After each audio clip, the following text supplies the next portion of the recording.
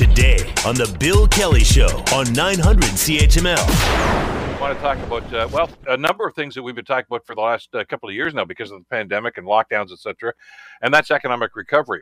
And there are some brilliant minds who are getting together right now to talk about what's going to be happening globally. And of course, folks from all over the world are going to be attending. It's called the World Economic Forum, and a great exchange of ideas. Joining us to talk about what might come out of this is Moshe Lander. Moshe, of course, is a senior economics lecturer with Concordia University. Moshe, always a pleasure. Thanks for joining us today. My pleasure. I'm not in Davos, but I'll do what I can to help you from here.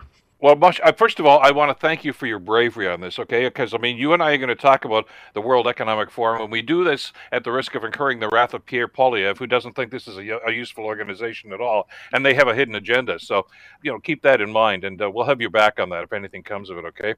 So let's talk about this. And by the way, we should mention Stephen Harper has addressed this committee in the past. He's spoken at it. John Baird, a number of politicians have always done this. It's a conversation, almost like a think tank of world leaders to find out how we're going to get out of this. Is that if not simplistic, at least an accurate representation? Yeah, you're exactly right. And it's grown. So it's something that started off very small in its early days, and it increasingly draws people from current public policy, but also past public policy as well. So people who have experience with previous crises are brought in to help try and advise those that are currently the ones that have to lead our way through crises. And this is one of those years where they don't have to think too hard about what's on the agenda, because we've been talking about it for the last 2.5 years, haven't we? All the problems that we've incurred because of the pandemic and the results, the aftershock, sort of.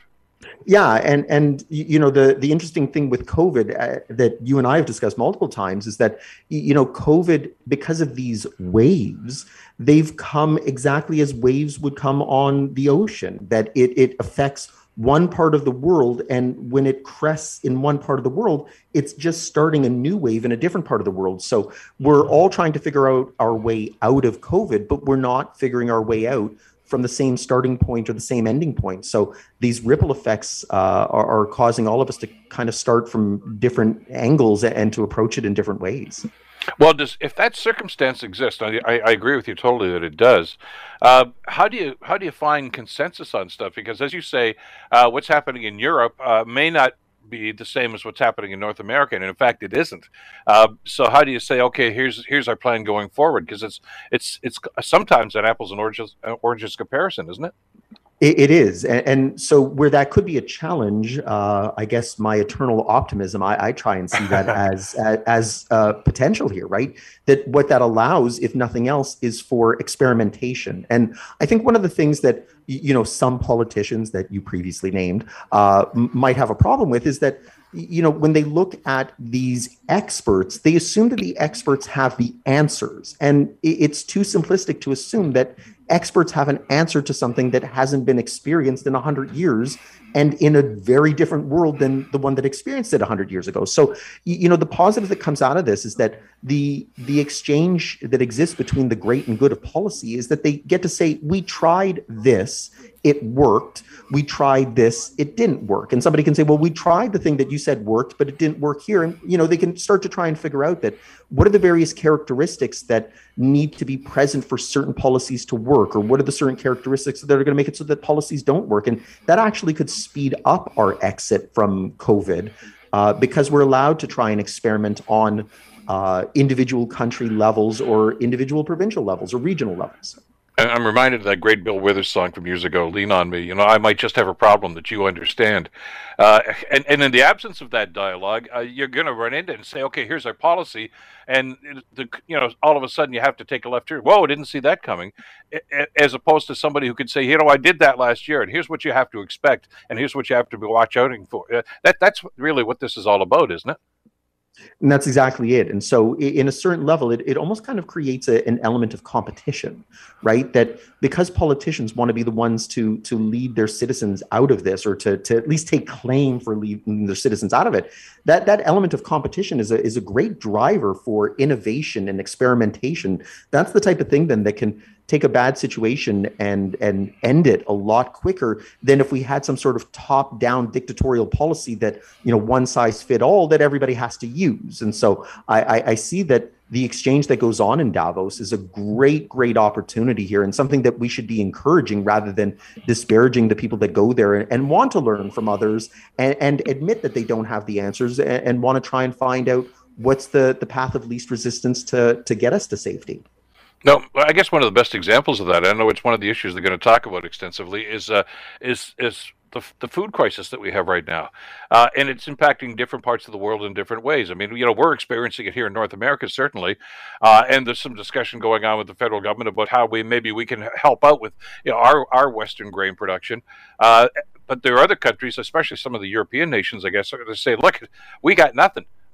We rely on Ukraine for that, and the Russians are holding up. They're not letting them ship anything out, and they're worried about the long-term benefits. So, you want to get those two sides together, I guess, and find out hey, can you help me with this? Because this is a crisis right now.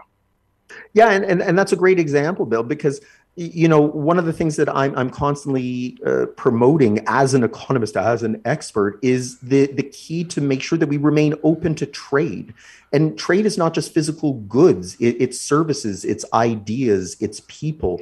And that's what makes all of us stronger. And so when you take a look at food security issues that have arisen in the past, usually because of things like drought or war, one of the greatest mistakes that countries make is they close their borders. They try and say that food security is one of those exceptions to the rule, and we have to make sure that we take care of ours first, and we're not going to accept imports from others, or we're not going to export to others, and we don't want to share. And that traditionally has exacerbated a dangerous situation. It increases the likelihood of war, it increases the likelihood of conflict, and it increases the likelihood that a food insecurity situation is going to be made worse. So I think that if they're exchanging ideas, hopefully they're understanding as well that they need to make sure that they try and find a way to exchange food and share out some of that security to the benefit of everybody, rather than the narrow interest of a few and the instability of the rest.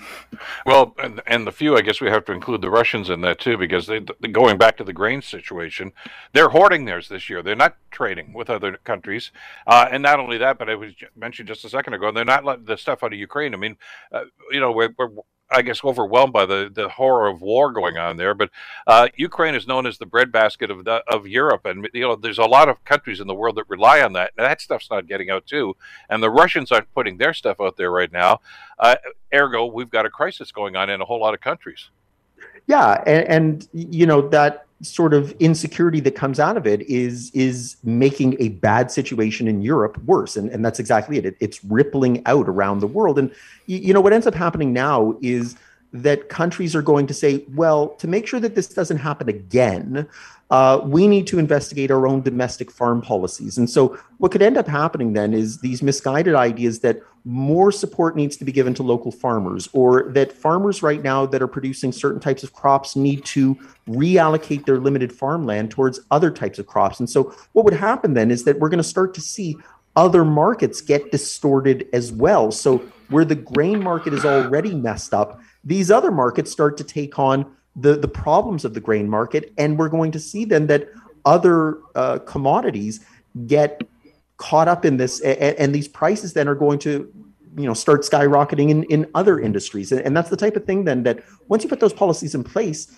the limited group of people that benefit from it are going to fight tooth and nail when you try and remove it when things go back to normal. And so it's the type of thing that short-term benefit maybe, but long-term damage huge, and for sure.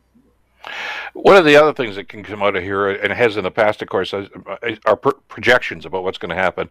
And Pat Gelsinger, who's attending, he's the CEO for Intel, one of them anyway, one of the sides of Intel, talk about the chip shortage, which is something that has crippled so many parts of our economy right now. We can't build cars, can't build computers without chips. And we want this to be over tomorrow, I guess. We actually probably want it to be over yesterday. But he's suggesting it's going to be at least another year, maybe a year and a half before we find that sense of normal once again. That may not be the news we want to hear, but it's pretty much the news we have to hear, isn't it? Yeah, and I think that sometimes, hearing the bad news is half the battle, right? Accepting it is the other half, I guess. But yeah, listen, this is not going to end just because mask requirements are being lifted, or that we're now saying that we're moving to a post-COVID world. There was 2 years of a lot of damage that was done to the economy, and there were a lot of businesses that were propped up that probably didn't have a viable business model even if COVID hadn't existed. So, part of getting to that new normal is finding that new sort of stability, that new equilibrium. And that's going to take time. And when you add to it all of these other global issues and throw in climate change, if you need something else to keep you up at night, rising interest rates, oncoming recessions, monkeypox, like there's so many things that to try and find your balance in this is not going to be something that we can hope to do within 3 weeks or 3 months. And so if somebody told me that we'll have it fixed in a year, I'd be thrilled that we could get all of that done within a year. Well, and I'd rather have the realistic approach. And like I say, that's what you guys as economists talk about, and that's what we need to hear. Because we've talked, of course, on previous programs about some of the industries that are having trouble, but some of them are bouncing back quite nicely. And one of those is the airline industry. That's great news. Everybody wants to travel now because we haven't been able to do it. But when they look at that and say, that's great that so many people are lining up to get on airplanes, but now there's a fuel crisis because of the rising price of oil. And the other thing that came up at the meeting, I guess, over here in Davos is, a lot of these airlines are putting people on planes right now, but they are hugely in debt. And a lot of that is government loans, and governments tend to want to get their money back. So these guys have got some long-term challenges too, don't they? Absolutely. And so if you take a look before COVID, the airline industry was one of those things that popped up every once in a while as being in a lot of trouble, right? It's an industry that was seeing a lot of rationalization of companies that desperately needed to merge their way to get those economies of scale. And, the thing with the aviation industry is that it's very nationalistic. How many different companies have their country's name attached to their plane, right? Air Canada, and back in the days of Canadair, and, or Canadian Airlines. When you go to a country and say your aviation company kind of stinks and they should merge with this country's aviation, it creates nationalism. And it's the type of thing that creates barriers to entry that's going to slow down the ability of the aviation industry to really bounce back in a strong and viable way. And so these are the types of things then that, is just one more problem for an industry that really got hammered hard. I know crystal balling can be very difficult in a situation like this, as you mentioned, because there's so many variables in this. But one of the questions a lot of economists have been asking is when you look at the fuel prices and you look at access to food and so many of these other things, Moshe, are we heading to a global recession? And I know the outlook isn't brilliant, but you're a glasses half full kind of guy. Are you still feeling that way about this, the big picture here? So what I'd say to that is that, when we talk about a recession, we talk about the technical definition, right? It always comes up in an article. It always comes up in an interview, right? 2 consecutive quarters of declining GDP. The global economy is not going to experience declining GDP, in part because it doesn't have a one-size-fits-all business cycle, right? So what we're probably going to see is that the growth rate is going to slow in a way that feels like an economic slowdown. And I guess the kind of worst analogy I could give is anybody who's gotten off the 401 driving 120 kilometers an hour and pulls into the off-ramp at 50 kilometers an hour, it feels like you've ground to a halt. It's why, we often race at like 80, 90 kilometers into town. We're going beyond the speed limit, but we're going slower than we were on the highway. So I think what you're going to find is the global economy is going to slow from what it felt before COVID to something that is still positive, but not as positive as it was. And so it's going to feel like a slowdown. I definitely think we're heading that way, but I don't think that it's necessarily a bad thing either. It's going to be a fascinating forum, and interesting to see just what they're going to be saying coming out of it. Moshe, always a pleasure to get your perspective on this. Thanks so much for this today. Anytime. Take care. Moshe Landa, who's a senior economist and a lecturer, of course, at Concordia University. The Bill Kelly Show, weekdays from 9 to noon on 900 CHML.